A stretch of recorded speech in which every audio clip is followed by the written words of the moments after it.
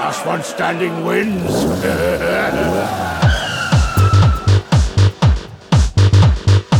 Professional podcast.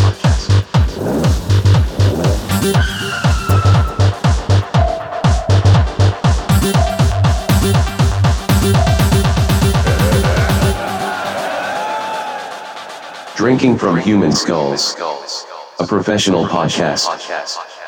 Oh, hello. Greetings once again, and welcome, everyone, to another episode of a very professional podcast, Drinking from Human Skulls. My name is Donny Cordoni, and today we're talking about how everybody should, for sure, trust the science.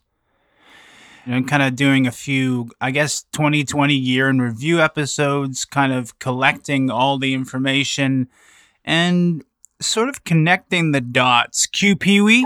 Connect the dots. La, la, la, Yeah. la. Connecting the dots. La, la, la, la. Because 2020 has been, well, I don't know if you've been paying attention, but I'm up here in Vancouver, Canada, and Christmas was adequately canceled. It's not like a huge big deal for me. I'm not like the biggest Christmas nut in the world, but you know, when your mom is like in a frantic state for the entire year and she's like, oh, you gotta cancel Thanksgiving, cancel Christmas, cancel Easter. My grandparents, for example, are getting quite up there in age, and they're actually the least phased by this whole thing. They're just like, why can't we go outside? This is dumb. You know, we hate being stuck inside all the time. And I understand that. So that's where we're at. That's what's just happened. It's the new year. Donald Trump is still president at this point. So if everything descends into nuclear chaos, we know that something went wrong.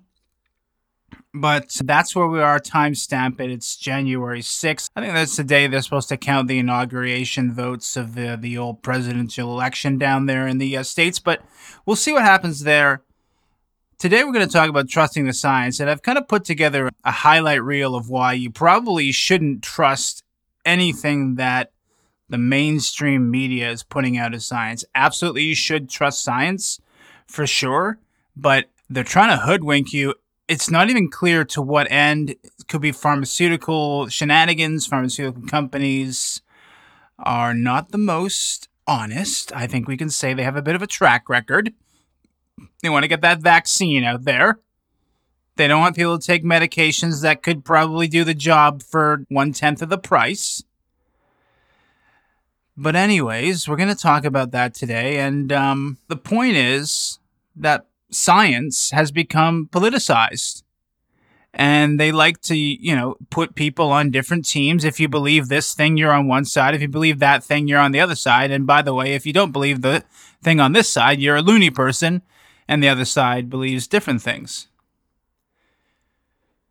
Well, it doesn't make any sense, because I think the only way that science should work is that consensus is the most important thing. There shouldn't be a political division in science. It should be that everyone has to be on the same page, because we're just believing in a reliance on the facts. The facts are the science. We can't say trust the science and then the other side's like, but wait, what about this? And the other side says, but wait, but what about this? That's not science. That's politics. And if you believe it and buy into it, you are not very scientific, unfortunately. So today we're going to get into an expose on how they've hoodwinked people with this trust the science narrative. And there's actually quite a bit of science that's being outright ignored. So obviously we're going to use COVID-19 as the backdrop for this expose. And we're going to start with the war on hydroxychloroquine. That's a word I wouldn't have been able to pronounce last year, but now hydroxychloroquine, it just rolls off the tongue now, as you can tell. So this is a useful medication for a lot of things, and in 2020 it became a little bizarre because it was mentioned by Donald Trump, and as soon as that happened, seemingly the entire world was against this medication, even though it was proven that there was some valid uses for it, especially in this COVID-19 pandemic.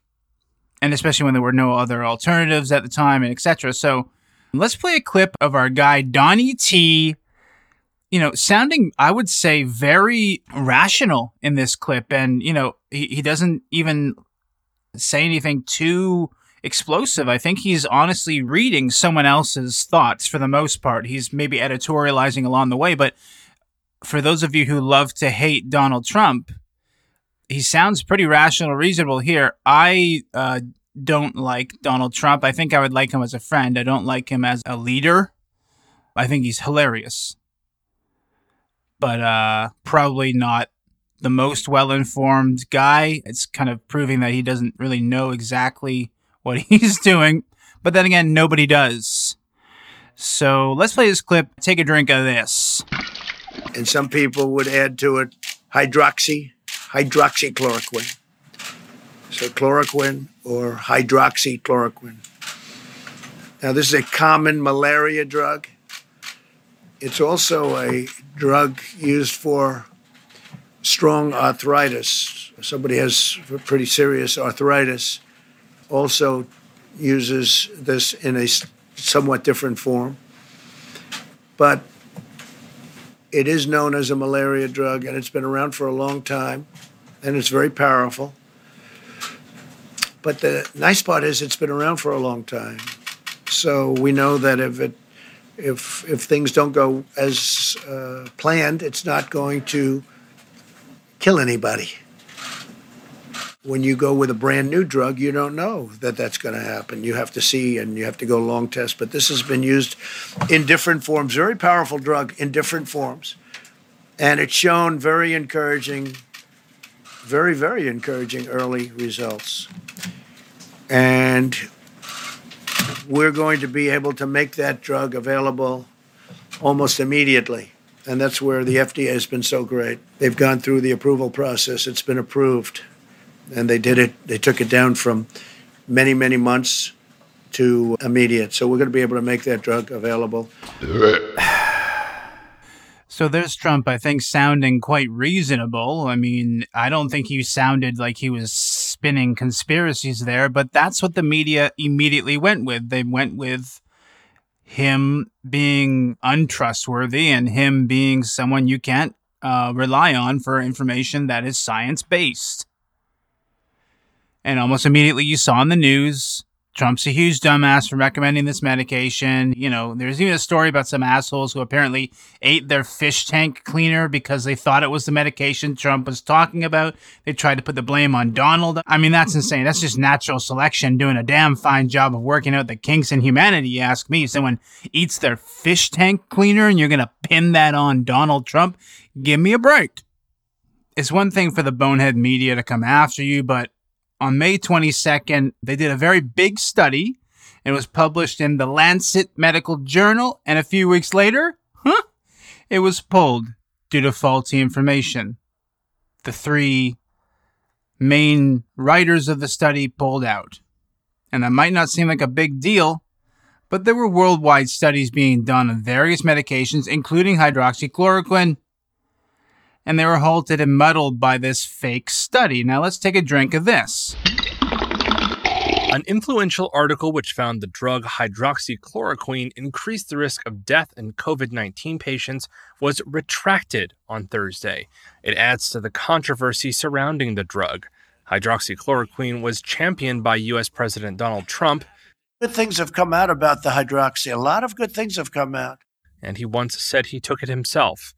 The article was published on May 22nd in The Lancet, a medical journal. The observational study said it looked at 96,000 hospitalized COVID-19 patients, and its implications led several other COVID-19 studies to be halted. The study claimed those treated with hydroxychloroquine, or the related chloroquine, had higher risk of death and heart rhythm problems than patients who weren't. 3 of the Lancet article's authors have now retracted it, citing concerns about the quality of the data used in the study. The 3 authors said the company which provided the data, Surgisphere, would not transfer it over for an independent review, and that they can, quote, no longer vouch for the veracity of the primary data sources. The 4th author of the study, the chief executive of Surgisphere, declined to comment. The World Health Organization had also paused hydroxychloroquine trials after the Lancet study was released. They said on Wednesday they were ready to resume trials, and dozens of others have now resumed as well. Many scientists had already voiced concerns about the Lancet study's conclusions, and the study's lead author has now apologized, saying, quote, "I did not do enough to ensure the data source was appropriate for this use." So that sounds pretty bleak. Fake studies? Yeah, well, that's where we're at. All because they're politicizing science. Okay, and it's not like it's a new thing, but, the problem these days is they're just not able to trick everyone. I mean, there's a lot of people who are just way too well informed. You're not going to trick me. I'm paying attention. I'm awake. Not woke. I'm awake. But maybe they can trick the majority of people still. I don't know. I'm not sure. Why are they doing this stuff? What's the real motivation? So we have to ask ourselves, what's up with this Surgisphere company? Well, they're shady as hell, as it turns out. And I found this brilliant article that's way too long to read here in its entirety, but I will link to it in the show description on drinkingfromhumanskulls.com. Do check it out. But I wanted to read a couple things from this article from thescientist.com. I don't know much about this website, but I do know they're making a lot of sense with this article, so let's read it. A couple of pieces from it, that is. So this is written by Catherine Offord, and this is dated October 1st, 2020. It sounds absurd that an obscure U.S. company with a hastily constructed website could have driven international health policy and brought major clinical trials to a halt within the span of a few weeks. Yet that's what happened earlier this year when Illinois-based Surgisphere Corporation began publishing spree that would trigger one of the largest scientific scandals of the COVID-19 pandemic to date. At the heart of the deception was a paper published in The Lancet on May 22nd that suggested hydroxychloroquine, an anti-malarial drug promoted by the United States President Donald Trump and others, as a therapy for COVID-19 was associated with an increased risk of death in patients hospitalized with the disease. The study wasn't a randomized controlled trial, the gold standard for determining a drug's safety and efficacy, but it did purportedly draw from an enormous registry of observational data that Surgisphere claimed to have collected from the electronic medical records of nearly 100,000 COVID-19 patients across 671 hospitals on 6 continents. Before long, however, cracks started appearing in the study and in Surgisphere itself. Scientists and journalists noted that the Lancet paper's data included an impossibly high number of cases, exceeding the official case or death counts for some continents and coming implausibly close for others. Similar data discrepancies were also identified in 2 previous studies that relied on the company's database. Inquiries by The Scientist and The Guardian, meanwhile, failed to identify any hospital that had contributed to the registry. So, obviously, shenanigans are going on here. And this article goes on to point out quite a bit of the things that are going wrong.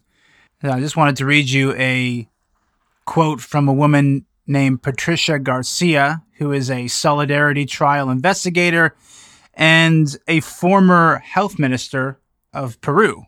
She says, now that people are so confused about what science can give you, whether hydroxychloroquine works, it doesn't work, it's fake, it's not fake, that it's going to be very difficult for us scientists then to use any type of article or publication. And now that they think scientists can lie, who will believe us again? And so that's pretty on the nose by Patricia Garcia. Exactly. This is a problem. When they give out lies, they say things that are not true, and then they censor quote-unquote disinformation all over social media, which has been going on since the beginning of this thing. They censor on YouTube, they censor on Facebook, they censor on Twitter. And then they say, also trust the science, and none of those tweets are censored, and they're highly politicized. We have a number of voices that are being silenced who are saying, why are you silencing us? Because this is wrong, because we believe that you've got it wrong. The science is pointing to the fact that you've got it wrong. And you're saying, trust the science. It must be absolutely maddening. If it's maddening for me, it's got to be just unbearable to people who are perhaps even facing, they're looking at these hospitalizations and they're thinking, well, we've got something here that can actually make a difference, and we're being stifled and we're laden with red tape and we can't get what we need to get done. It's really a sad story. So even as I record this, if you just search for Trump, the search terms Trump plus hydroxychloroquine, and here's a few of the top headlines, just doing a simple search. This is from CNN. Trump says he is taking hydroxychloroquine even though experts question its effectiveness. That's May 19th, 2020. This is ABC. Trump doubles down on defense of hydroxychloroquine to treat COVID-19 despite efficacy concerns. ABC, July 28th. That's well after the retraction was published by The Lancet. Here's one from the BBC. Coronavirus. Hydroxychloroquine ineffective, says Fauci. July 29th. We'll get into Fauci later on. He deserves a dedicated episode. He's just such a perfect idiot, and I can't stand his little rat face. Okay, here's another headline from CNBC. Trump says he still thinks hydroxychloroquine works in treating early-stage coronavirus, July 28th. I mean, that's just like schoolyard. Trump says he still thinks hydroxychloroquine works in treating early-stage coronavirus. What a dum-dum. That's a headline in CNBC. Supposedly a professional organization. Here's something from Vox. Hydroxychloroquine conspiracies are back, but Trump's the patient now. October 7th, 2020. So, even up till October 7th, they're spinning hydroxychloroquine as a treatment as utter conspiracy quackery, which is just false no matter how you look at it. Okay, I mean, what is this medicine? What is hydroxychloroquine? What does it do? Okay, let's just look into that quickly. So it reduces inflammation by sort of helping the whole T-cell process to carry on. So with a virus that is causing massive inflammation to the point where people can't breathe, it sounds like it would be something worth investigating, worth trying at least. I don't think it sounds like utter quackery to try this medication. They use it in malaria treatment. The reason why is because they have no cure for malaria, and malaria just kind of runs rampant over your body. It's a very strong virus, and so they use this medication in high doses to save people's lives. It's been well documented. And there's other uses for this stuff as well. And I'm not saying it's like the best medication for COVID-19. I'm saying at least it warrants investigation, and at least it shouldn't be used as a political weapon against somebody who just was well-intentioned in trying to find a solution to the problem. And that was Donald Trump, I guess, and obviously other doctors who have been silenced as well. So the story continues. Around July 28th, the NIH and the FDA apparently dismissed hydroxychloroquine as a treatment for the COVID-19 illness. When asked for comment, Trump said that many doctors think it's extremely successful, which is true. And then he says, I took it for a 14-day period and I'm here, right? I'm here. Then he said, I don't think you lose anything by doing it other than politically. It doesn't seem to be too popular. You know why? Because I recommended it. And that's true. Or there's some other nefarious motives going on. And that also could be true.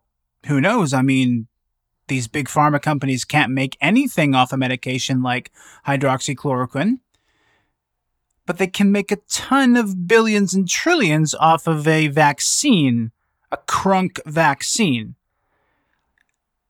So that'll be something we talk about in a completely different episode devoted to the vaccine, but it just seems that there's some foul sources at play here. If it doesn't make sense, follow the money. That's my motto, basically. Follow the money if you're not understanding what's going on. Because in the world of PR and marketing, there are people pulling the strings.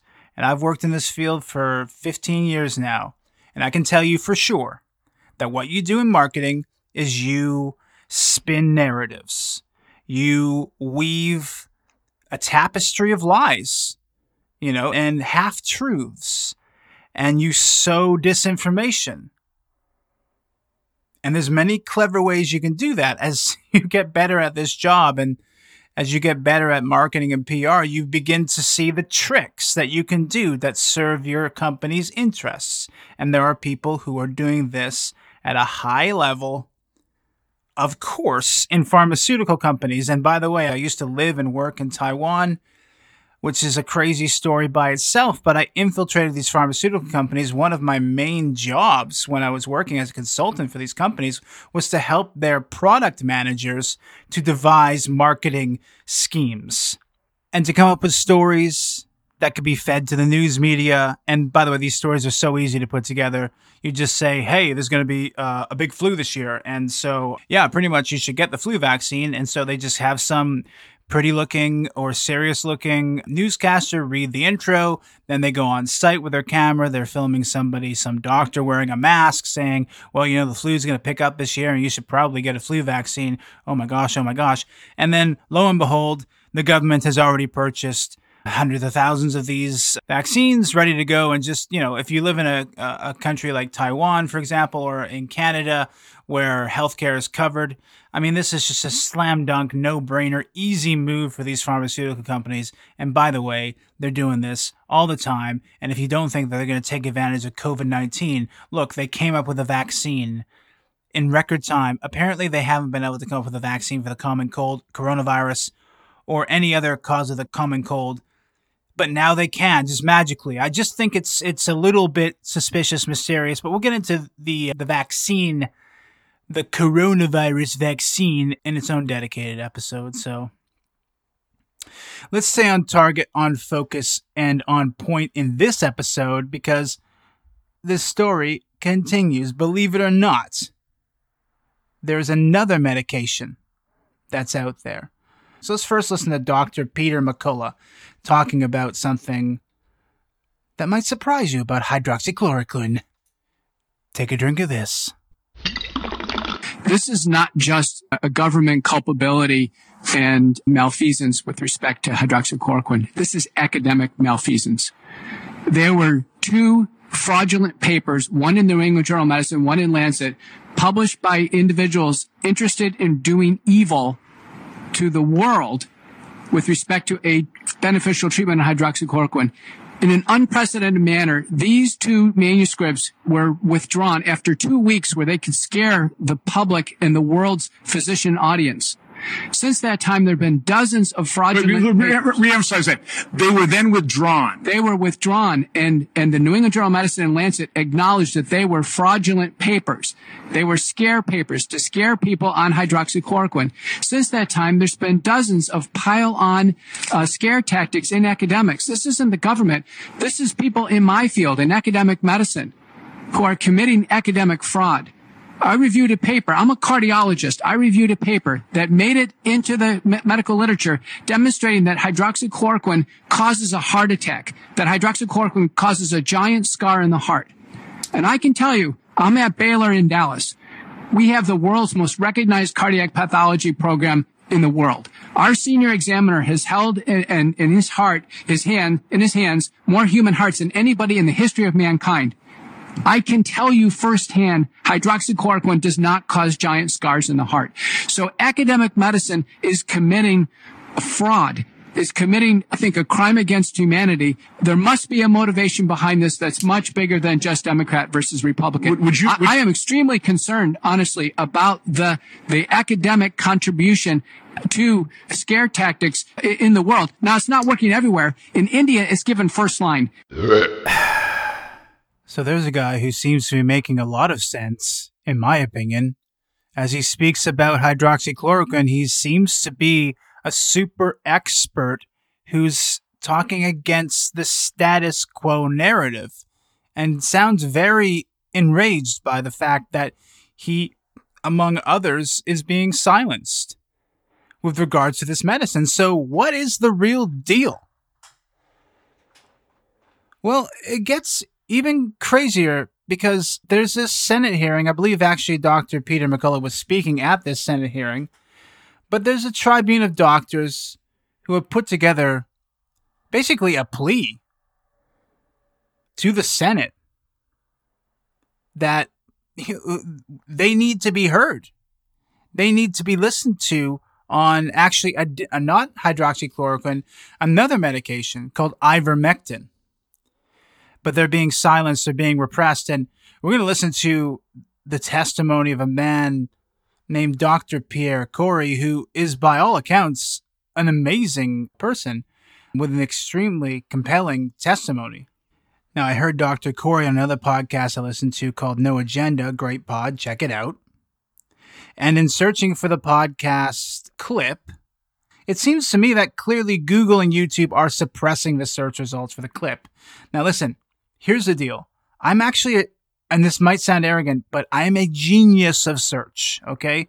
I can find almost anything, and there's never a time where I don't find what I'm looking for. If I can't find it, it doesn't exist, and that's just full stop. I'm a marketing professional. I'm an SEO guy. I've done it professionally for 15 years. I write SEO optimized content. I track everything that I write, and I get stuff into the top 5 results of Google all the time. I've got hundreds of articles that I've written that are in the top 5 of Google results for the exact keywords that we're targeting. And so I'm very good at this, and I can reverse engineer the process. And I can tell you that right away, if I can't find this video easily, it's because Google and YouTube are fucking around. And, listen, obviously we all benefit from Google. We all benefit from YouTube. Absolutely. Their services are so valuable. But what's going on? Why are they suppressing search? They left China in protest because they were being asked so often to block the search and the indexing of information by the Chinese government. And it's actually worse today. Let's listen to this guy, Dr. Kory. Let's listen to, he speaks for quite a long time, and I want you to hear a lot of what he has to say, because this is a heartbreaking tale. And I look in this guy's eyes as he's speaking. I believe every word that he's saying, and I just have to ask, what's in it for him if he's lying? Like, he's being made out to be a charlatan and a liar. What's in it for him if ivermectin becomes the medication of choice? What's in it for him? This is an old medication. It's been around since the 70s, I believe. That means that you can't really make a ton of money off of it. You can still make money off producing it and selling it. You can't make a ton of money off it. Like these vaccines, you're going to make 10 times the amount of money. Hey guys, it's me, Donnie, the host of Drinking from Human Skulls. The world is coming to an end, you don't have a job, and you're bleeding your parents dry. Pretty soon, everyone you know and love is going to die in nuclear war. That's why this is the perfect time to donate to Drinking from Human Skulls, a professional podcast. Just visit drinkingfromhumanskulls.com and click the donate button to get started. And if you can't afford to donate, click on anything that looks like an ad. Doing so will help me and your corporate overlords. Why let your money disintegrate in a mushroom cloud when you could support the Drinking from Human Skulls podcast? Now, let's get back to the show. So let's listen and take a drink of this guy. He's a wonderful person. Senator, thank you, and thank you for holding this hearing. I just want to start out, I didn't think I'd have to say this, but I want to register my offense at the ranking member's opening statement. I was discredited as a politician. I am a physician and a man of science. I have done nothing but commit myself to scientific truth and the care of patients. And to hear that I'm here because of a political angle, I am not a politician, I'm a physician. I want to start out by saying that I'm not speaking as an individual, I'm speaking on behalf of the organization that I'm a part of. We are a group of some of the most highly published physicians in the world. We have near 2,000 peer-reviewed publications among us, led by Professor Paul Marik, who's our intellectual leader.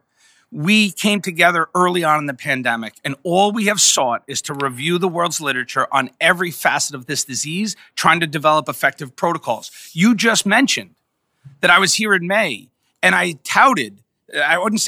recommended that it was critical that we use corticosteroids in this disease when all of the national and international healthcare organizations said we cannot use those. That turned out to be a life-saving recommendation. I am here again today with a new recommendation. In the last 9 months, in our review of all of the literature as a group, again, we are some of the most highly published physicians in our specialty and the world. We have done nothing but try to figure out how to identify a repurposed and available drug to treat this illness. We have now come to the conclusion after 9 months, and I have to point out, I am severely troubled by the fact that the NIH, the FDA, and the CDC, I do not know of any task force that was assigned or compiled to review repurposed drugs in an attempt to treat this disease. Everything has been about novel and or expensive pharmaceutically engineered drugs, things like tocilizumab and remdesivir and monoclonal antibodies and vaccines. We have 100 years of medicine development. We know we are expert in all the medicines we use, and I do not know of a task force that has been focused on repurposed drugs. I will tell you that my group and our organization, I will say that we have filled that void. That is all we have done is focus on the things we know and things we do. And I'm here to tell you, Dr. Reiter, he just presented. He has one study of the many that I want to talk about. And I want to talk about that we have a solution to this crisis. There is a drug that is proving to be of miraculous impact. And when I say miracle, I do not use that term lightly. And I don't want to be sensationalized when I say that. That is a scientific recommendation based on mountains of data that has emerged in the last 3 months. When I am told, and I just had to hear this in the opening sentence, that we are touting things that are not FDA or NIH recommended, let me be clear. The NIH, their recommendation on ivermectin, which is to not use it outside of controlled trials, is from August 27th.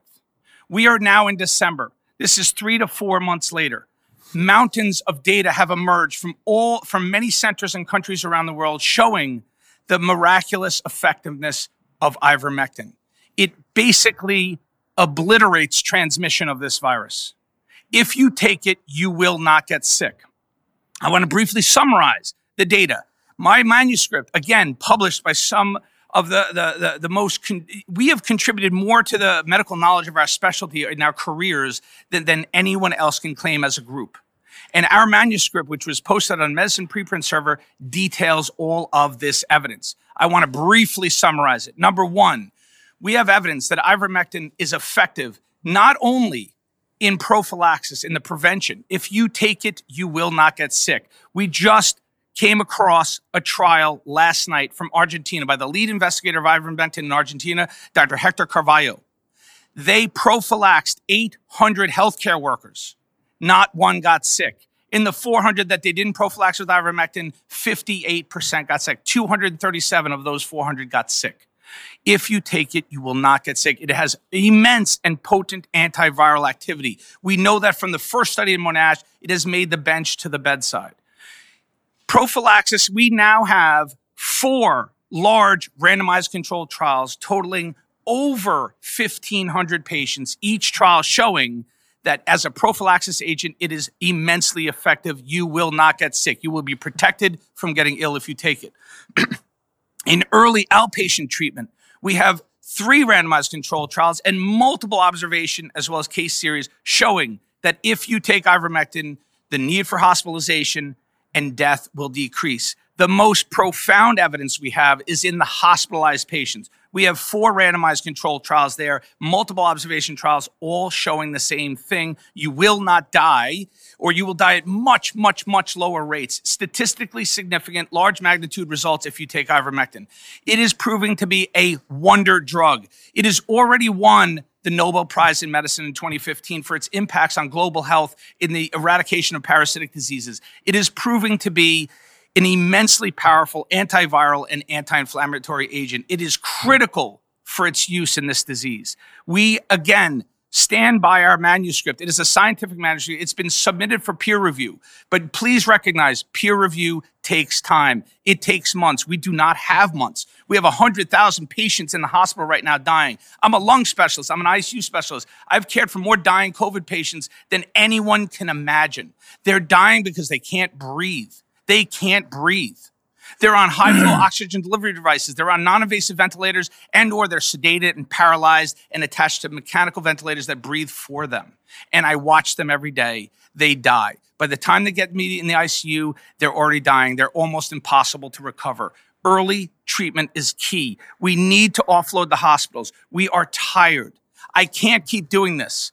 If you look at my manuscript, and if I have to go back to work next week, any further deaths are going to be needless deaths, and I cannot be traumatized by that. I cannot keep caring for patients when I know that they could have been saved with earlier treatment, and that drug that will treat them and prevent the hospitalization is ivermectin. I am here today. I'm calling to action. The NIH, their last recommendation was August 27th. August 27th. I want to be clear. I am not here as a politician or a dramatist or sensationalizing what I'm recommending. I'm going to be very clear and very simple. All I ask is for the NIH to review our data that we've compiled of all of the emerging data. We have almost 30 studies. Everyone is reliably and reproducibly positive, showing the dramatic impacts of ivermectin. Please, I'm just asking that they review our manuscript. It is a serious manuscript by serious, highly experienced physicians and researchers. I cannot call on more credibility than we have. We're not just a random doctor who's saying that we have a cure. I don't want to say I have a cure. I'm just asking, review our data. We have immense amounts of data to show that ivermectin must be implemented and implemented now. Senator, the last thing I want to say is, you know who's dying here? It's our African-American and Latino and elderly. It's some of the most disadvantaged and impoverished members of our society. They are dying at higher rates than anyone else. It's the most severe discrepancy I've seen in my medical career. And we are responsible to protect those disadvantaged members. We have a special duty to provide countermeasures. The amount of evidence to show that ivermectin is life-saving and protective is so immense, and the drug is so safe. My colleagues have talked about it. It must be instituted and implemented. I'm asking the NIH to review our data and come up with recommendations for society. Thank you. Okay, well, thank Dr. Corey. And I will make you this guarantee that before the day is out, we'll have a letter.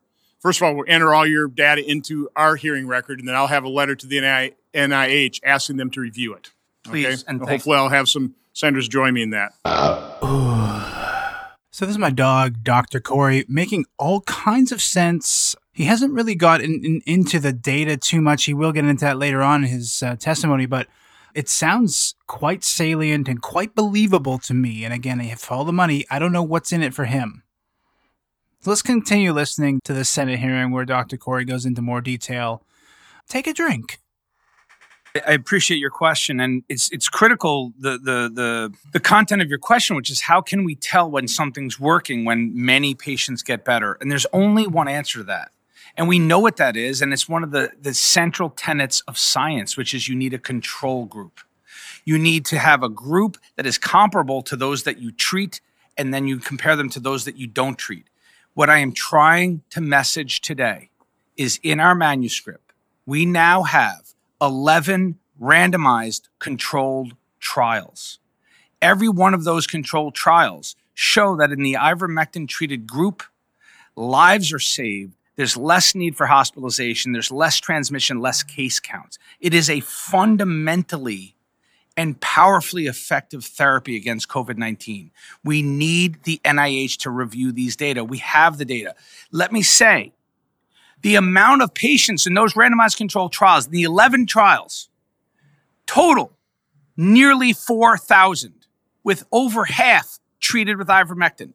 Let's remind ourselves that the treatment of COVID-19 fundamentally changed after the recovery trial was announced in June.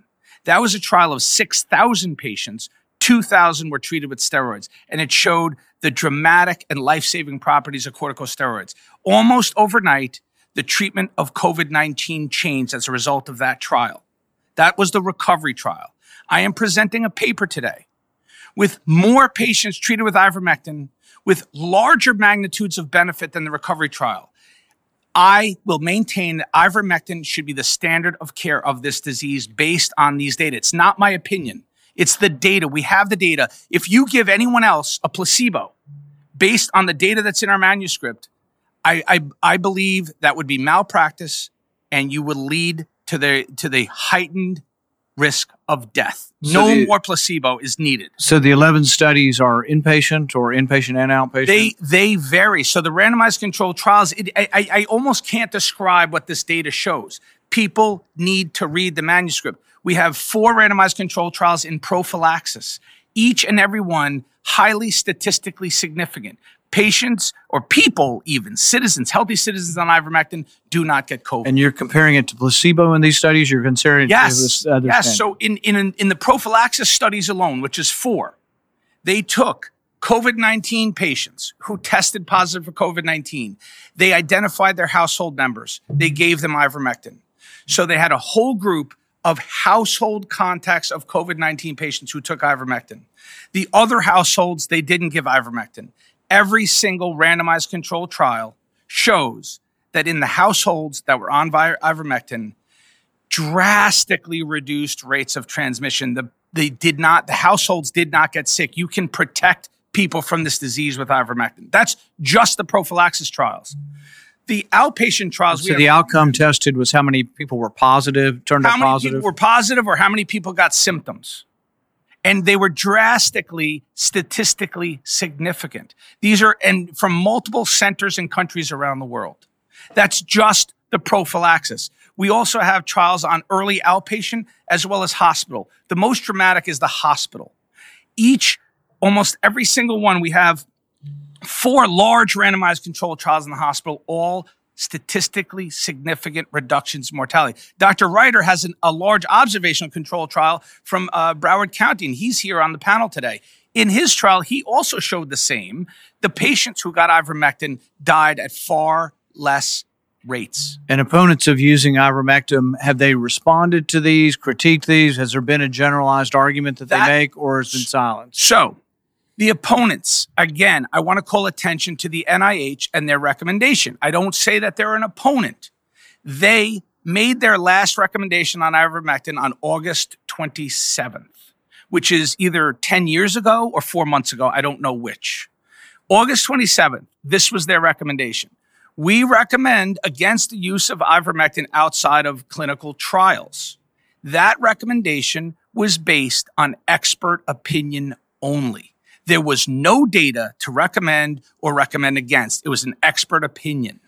So here we have a man, Dr. Corey, once again, proving to be very salient in answering these questions. There's no hesitation. He knows his stuff. And yet, still here we are, pushing out these vaccines and all of the murkiness surrounding that, when we apparently have tons of data right before our eyes of a medication that works, and follow the money. You just can't earn profit from it. And so therefore it's stifled.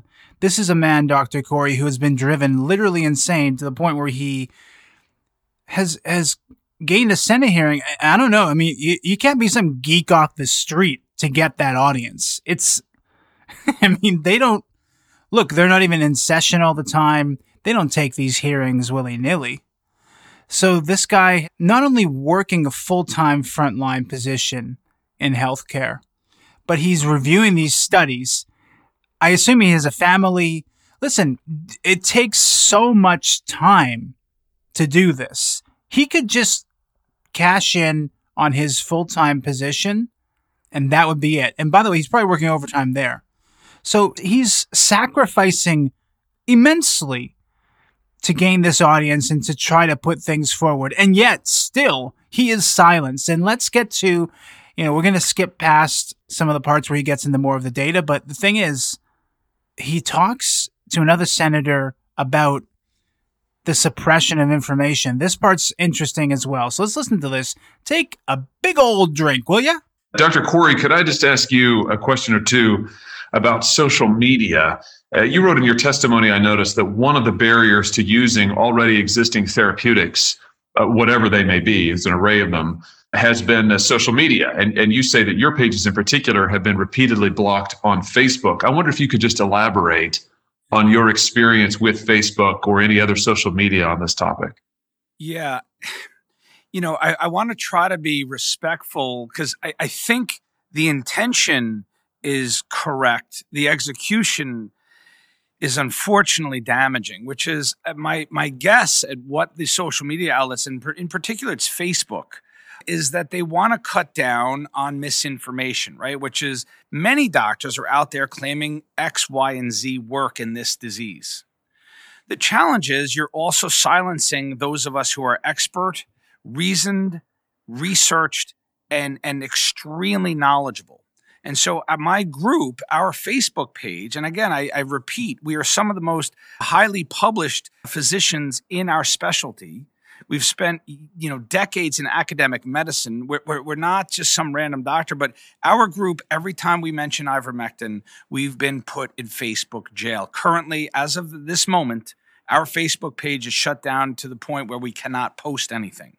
And we've asked the senator for help in that because we're trying to disseminate expert opinion, heavily researched insights into the therapeutics of this disease, and we are unable to do that on social media. And what reason, Dr. Corey, what reason have they given, if any, for putting you in Facebook jail? I don't know that we've gotten specific reasons, but the best that we can tell is that we were mentioning ivermectin. So any claims to a simple solution, and by the way, I'm going to stand by my professional reputation, my decades in medicine, and I'm going to tell you that I believe, not only I believe, but my group of doctors, and there's at least 9 of us, who co-authored this manuscript, we are telling the world this is the solution to COVID-19 and it can be implemented rapidly. However, social media does not want to hear that from doctors. And I don't blame them because otherwise you're going to have doctors coming along and saying, soda water or this is the next solution. So I understand the intent. However, I just wish some credibility would be applied to us. And I don't know how to solve that answer because I do think misinformation is a problem. It is a deep and significant problem in this pandemic. However, we are not propagators of misinformation. Is Facebook staffed with expert epidemiologists and infectious disease researchers, to your knowledge? Not to my knowledge, certainly not. No. I mean, should Facebook be the arbiter of what counts as medical research, in your opinion? Of course, I don't think that they should be the arbiters, but I'm trying to be fair, and I do think their intent is to protect people from misinformation. However, they are also blocking good information. It's a very hard filter to put on, and I can understand their challenge. I just wish they did better at it. Right. Well, thank you, Dr. Corey, thank you for your work, and thank you for sharing that. Unfortunately, this is a pattern that we see with Facebook and the other social media giants, which have now decided that they will be the arbiters of all information, news, journalism, and the rest in the United States, and that they will determine what counts as accurate, reliable news, research, and everything else, despite usually having zero expertise in any of these areas. And by the way, with zero desire for the American public that they should be deciding what we read, what we consume, what we learn about, what we share. It's really unbelievable. Mr. Chairman, thank you very much for holding this hearing. So that was Senator Josh Hawley asking Dr. Corey for his thoughts on the sort of the social media cabal that is taking very broad brushstrokes. And I think Dr. Corey was being over the top kind in his assessment of the current situation, claiming that, people are in a tough spot and there is disinformation that needs to be quelled. But I mean, this is kind of the problem in today's day and age, is that the average person has no ability to discern what is real from what is fake and what is fact and from what is fiction. I've just my whole life been paying attention. I can't do anything other than pay attention. And it seems easy to me To be frank, it seems easy for me to discern the BS, especially as I get older and older and I take in more and more information, run it through the filter and go, oh, that's bullshit. Immediately, I just go, oh, nope, that's nonsense. Oh, that doesn't sound right. Oh, follow the money. Oh, what's going on here? Here's the deal.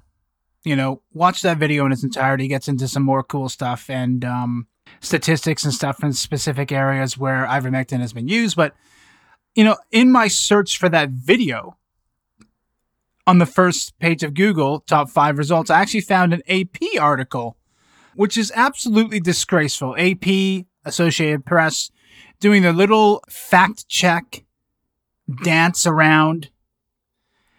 And you know what they've done? They run in the headline, no evidence ivermectin is a miracle drug against COVID-19. No evidence.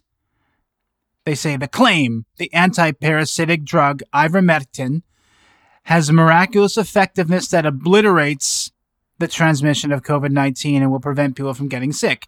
AP's assessment. False. There is no evidence ivermectin has been proven a safe or effective treatment against COVID-19. Okay, AP assessment. Who's doing the assessment, first of all? This article is written by Beatrice Dupuy. Okay, Beatrice, you know what? You know where you can go. All right. But then they have another section called The Facts, where they say, during a Senate hearing Tuesday, a group of doctors touted alternative COVID-19 treatments, including ivermectin and the anti-malaria medication hydroxychloroquine. Medical experts have cautioned against the use of either of these drugs to treat COVID-19. Studies have shown that hydroxychloroquine has no benefit against the coronavirus and can have serious side effects. So they're citing the retracted study, and this was written on December 11th, 2020. This study was retracted in June. No evidence has been shown to prove that ivermectin works against COVID-19. So either the person who wrote this, Beatrice Dupuy, is completely uninformed, or something nefarious is going on. Let's continue to read this because I find this so utterly humorous. Dr. Pierre Corey, a pulmonary and critical care specialist at Aurora St. Luke's Medical Center in Milwaukee, described ivermectin as a wonder drug with immensely powerful antiviral and anti-inflammatory agents at the hearing before the Senate Homeland Security and Governmental Affairs Committee. Clips of Corey's comments on ivermectin during the hearing were widely shared on social media, with one clip receiving more than 1 million views on YouTube. Can't find that clip, by the way. That clip is gone. Ivermectin is approved in the U.S. in tablet form to treat parasitic worms as well as a topical solution to treat external parasites. The drug is also available for animals. Okay. The U.S. Food and Drug Administration and the National Institute of Health have said that the drug is not approved for the prevention of treatment of COVID-19. According to the FDA, side effects for the drug include skin rash, nausea, and vomiting. Dr. Amesh Ajala, an infectious disease expert at Johns Hopkins University, who we're going to get into just in a little bit. Hold your horses. Johns Hopkins said most of the research around ivermectin at the moment is made up of anecdotes and studies that are not the gold standard in terms of how we use ivermectin. Here's a quote. "We need to get much more data before we can say this is definitive treatment," he said. "We would like to see more data before I recommend it to my patients." Who's we? Who are you speaking on behalf of?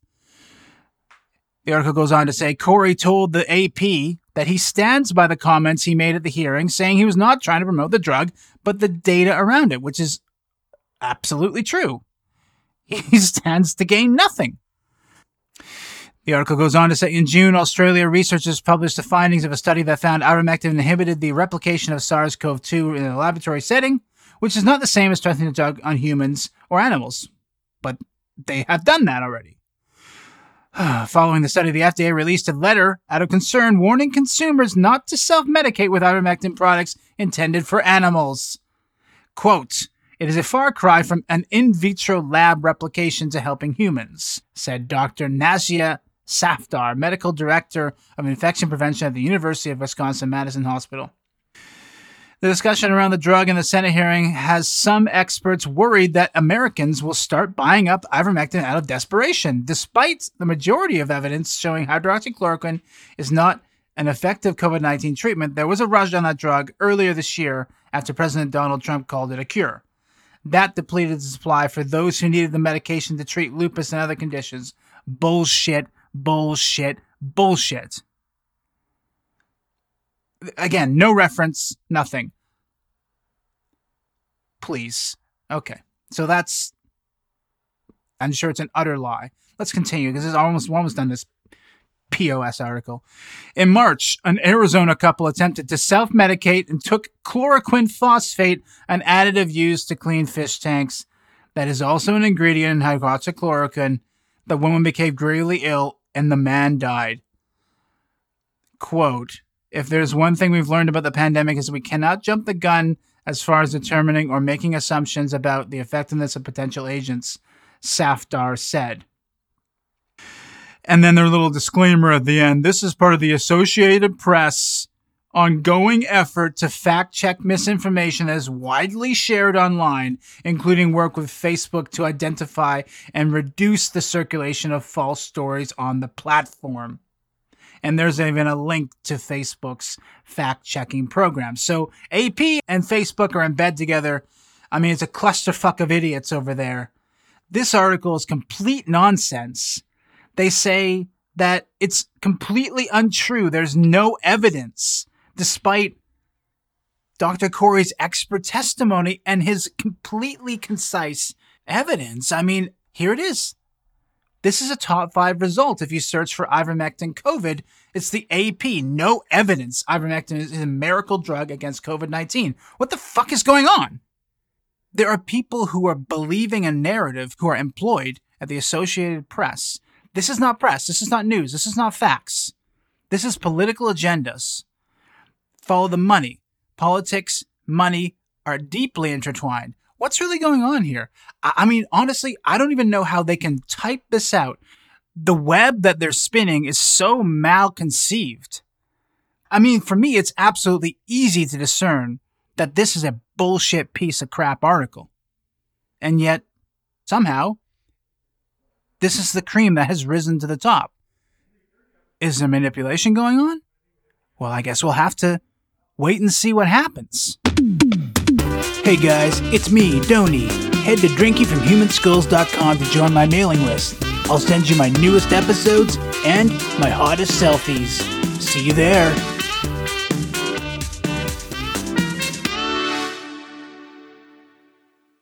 Well, this is a long episode, isn't it? But you know what? I want to be conclusive. I want to be as direct to all the facts as possible. Listen, we're not soundbiting here. We're getting the facts right. Feel free to press pause at any time if you're getting tired. But honestly, this stuff energizes me. And I want to take a little bit of a closer look at ivermectin and how it's being treated in the media. So here's the deal. Just go to Google. Okay, and again, it's January 6th as I record this. I went to Google, typed in just ivermectin, just that. Clicked on the news tab to see the top stories. And look, nobody's writing about this at all. Nothing. Let me just give you the top 10 results. Okay, they're all local affiliates and web pages that I've never heard of. That's the cream that's rising to the top on ivermectin. So either no one's writing about it or it's being suppressed. But here we have News 24, where the fuck they're from. Here's a headline. Ivermectin, not a treatment for COVID-19, warns SA experts.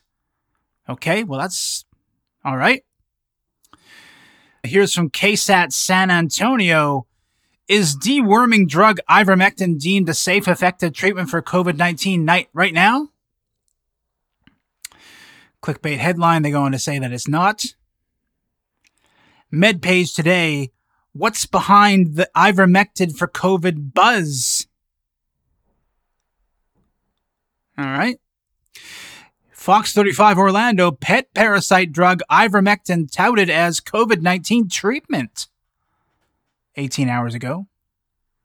Little slow on the uptake, Fox 35 Orlando, but you know, you're professional news people, so I wouldn't expect you to be on the bleeding edge of what's going on. Oh, KOKH Fox 25.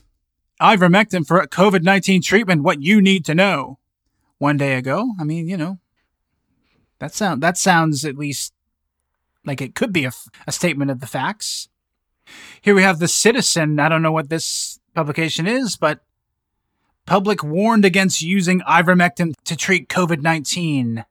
And then they have their headline image is a picture of a fucking sheep. SABC News. Afravet cautions against ivermectin for COVID-19 treatment. Who's Afravet? I don't know, but they caution against it. KHOU.com. Texas doctor uses medicine for hair lice to treat COVID-19 patients. Do you see how they're just trying to be derisive right there? They're trying to belittle the medication itself. They're saying it's used for animals. They're saying it's used for hair lice. Here's the last one. News 24. SAPRA open to clinical trials for the use of ivermectin to treat COVID-19. So we have 1 out of, how many are either? 1, 2, 3, 4, 5, 6, 7, 8, 9. 1 out of 9 is at least like optimistic about a treatment that it looks to me that it's conclusive. This is the one to use. But yet we have all this nonsense, this disinformation. I mean, is this Dr. Corey guy a complete charlatan who gains nothing? He's putting his entire career on the line and he gains nothing. Why would he do that? And yet look at the vaccine, look at Fauci, follow the money. On one hand, the vaccine, Fauci, these experts gain millions of dollars. And on the other hand, with ivermectin, Dr. Corey and his group, his cohort of doctors, they gain nothing except they save people's lives.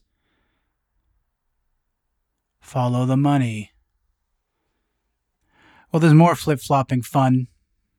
And this time it's courtesy of Johns Hopkins University. By the way, are there 2 Johns? Johns Hopkins? Is that? I don't know. Seems like it's like a spelling mistake. Shouldn't it be John Hopkins? Whatever. Johns Hopkins. We got 2 Johns. And we got a university where a faculty member and a student teamed up to do actual science for once. And it got them censored within a day. So let's take a drink of this clip first because they laid out really well what happened. And it's a webinar presenting their findings. So let's take a drink of this.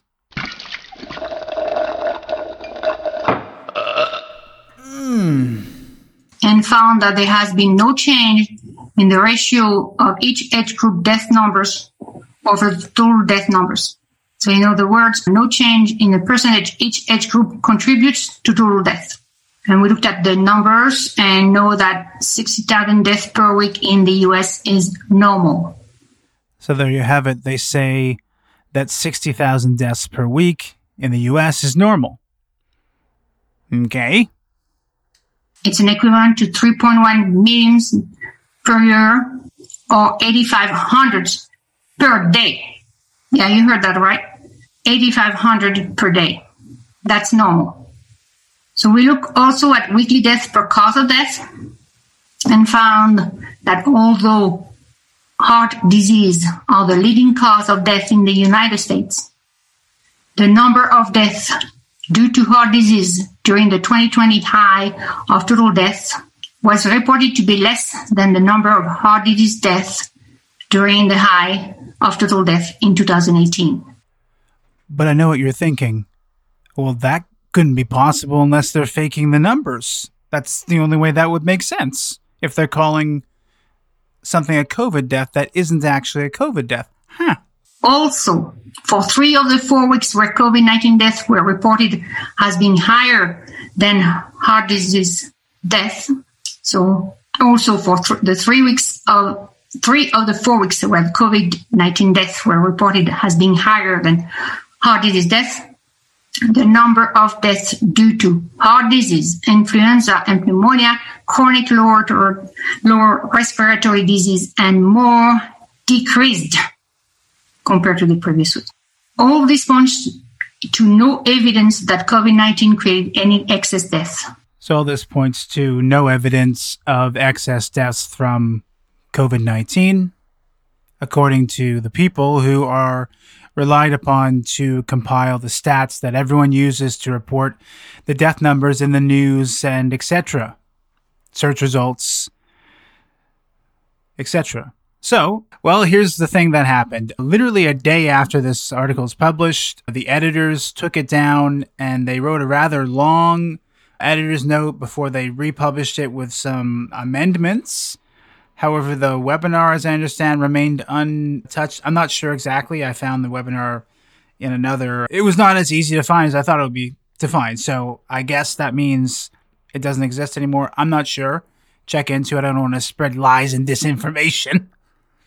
Okay, because the globalists might not like that if I did that. So I want to stay on the good side of the globalists from time to time, folks. Anyhow, let's take a look at this editor's notes. I want to read this to you, at least maybe a part of it. So here's what they say. After the newsletter published this article on November 22nd, it was brought to our attention that our coverage of Genevieve Briand's presentation, quote, COVID-19 deaths, a look at U.S. data, end quote, has been used to support dangerous inaccuracies that minimize the impact of the pandemic. We decided on November 26th, okay, so a few days later, to retract this article to stop the spread of misinformation, as we noted on social media. However, it is our responsibility as journalists to provide a historical record. We have chosen to take down the article from our website, but it is available here as a PDF. Well, that's kind of them. In accordance with our standards for transparency, we are sharing with our readers how we came to this decision. The newsletter is an editorially and financially independent, student-run publication. Our articles and content are not endorsed by the university or the School of Medicine, and our decision to retract this article was made independently. So what that means is the newsletter is independent, except for when we need to censor it. Get out of town. Oh, my Lanta. Oh, it's too funny. All right, let's keep going. They say Briand's studies should not be used exclusively in understanding the impact of COVID-19, but should be taken in context with the countless other data published by Hopkins, the World Health Organization, and the Centers for Disease Control and Prevention. Okay? Sure. Doesn't mean that Briand didn't make conclusions that are backed by data. I don't understand. So you're saying we have to look at all the fake data when considering the true data? Get out of here. All right. As assistant director for the Masters in Applied Economics program at Hopkins, Briand is neither a medical professional nor a disease researcher. I don't know why you'd need to be a medical professional to analyze statistical data. Ridiculous. At her talk, she herself stated that more research and data are needed to understand the effects of COVID-19 in the U.S. And what a cute statement that is, because it isn't needed when it comes to locking down the entire world and making these grand assumptions about the danger level for the majority of people, under the age of 75, let's say. Canceling Christmas, canceling Thanksgiving. Is it that big of a deal in the grand scheme of things? No, but I think a lot of people are impacted. And, I'm going to do an episode on the lockdown specifically. And it just seems like they've been instrumented in a way. I don't want to get into any loony conspiracy theories. I'm just going to analyze what people are saying and tell you what I think doesn't make any sense. We have to ask ourselves, why would they suppress this information? Briand was quoted in the article as saying, all of this points to no evidence that COVID-19 created any excess deaths. Total death numbers are not above normal death numbers. That's what she said, Briand. And then the editor's note says, this claim is incorrect and does not take into account the spike in raw death count from all causes, they have a link there, compared to previous years. According to the CDC, there have been almost 300,000 total U.S. deaths in comparison to COVID-19 related deaths as a percentage, which trivializes the repercussions of this pandemic. This evidence does not disprove the severity of COVID-19. An increase in excess deaths is not represented in these proportionalities because they are offered as percentages, not raw numbers. I want to dig into some of these numbers that they've linked to because I'm not really understanding what they're saying. So here's the question it has on their page, what the CDC itself says on their COVID-19 case surveillance. What data sources does CDC use for COVID-19 case surveillance? They say to obtain timely and detailed data on COVID-19 cases in the United States, CDC uses two data sources. The first data source is an aggregate count based on a robust multi-step process to collect data and confirm the case and death numbers with jurisdictions daily. And they have 3 bullet points to describe what that means.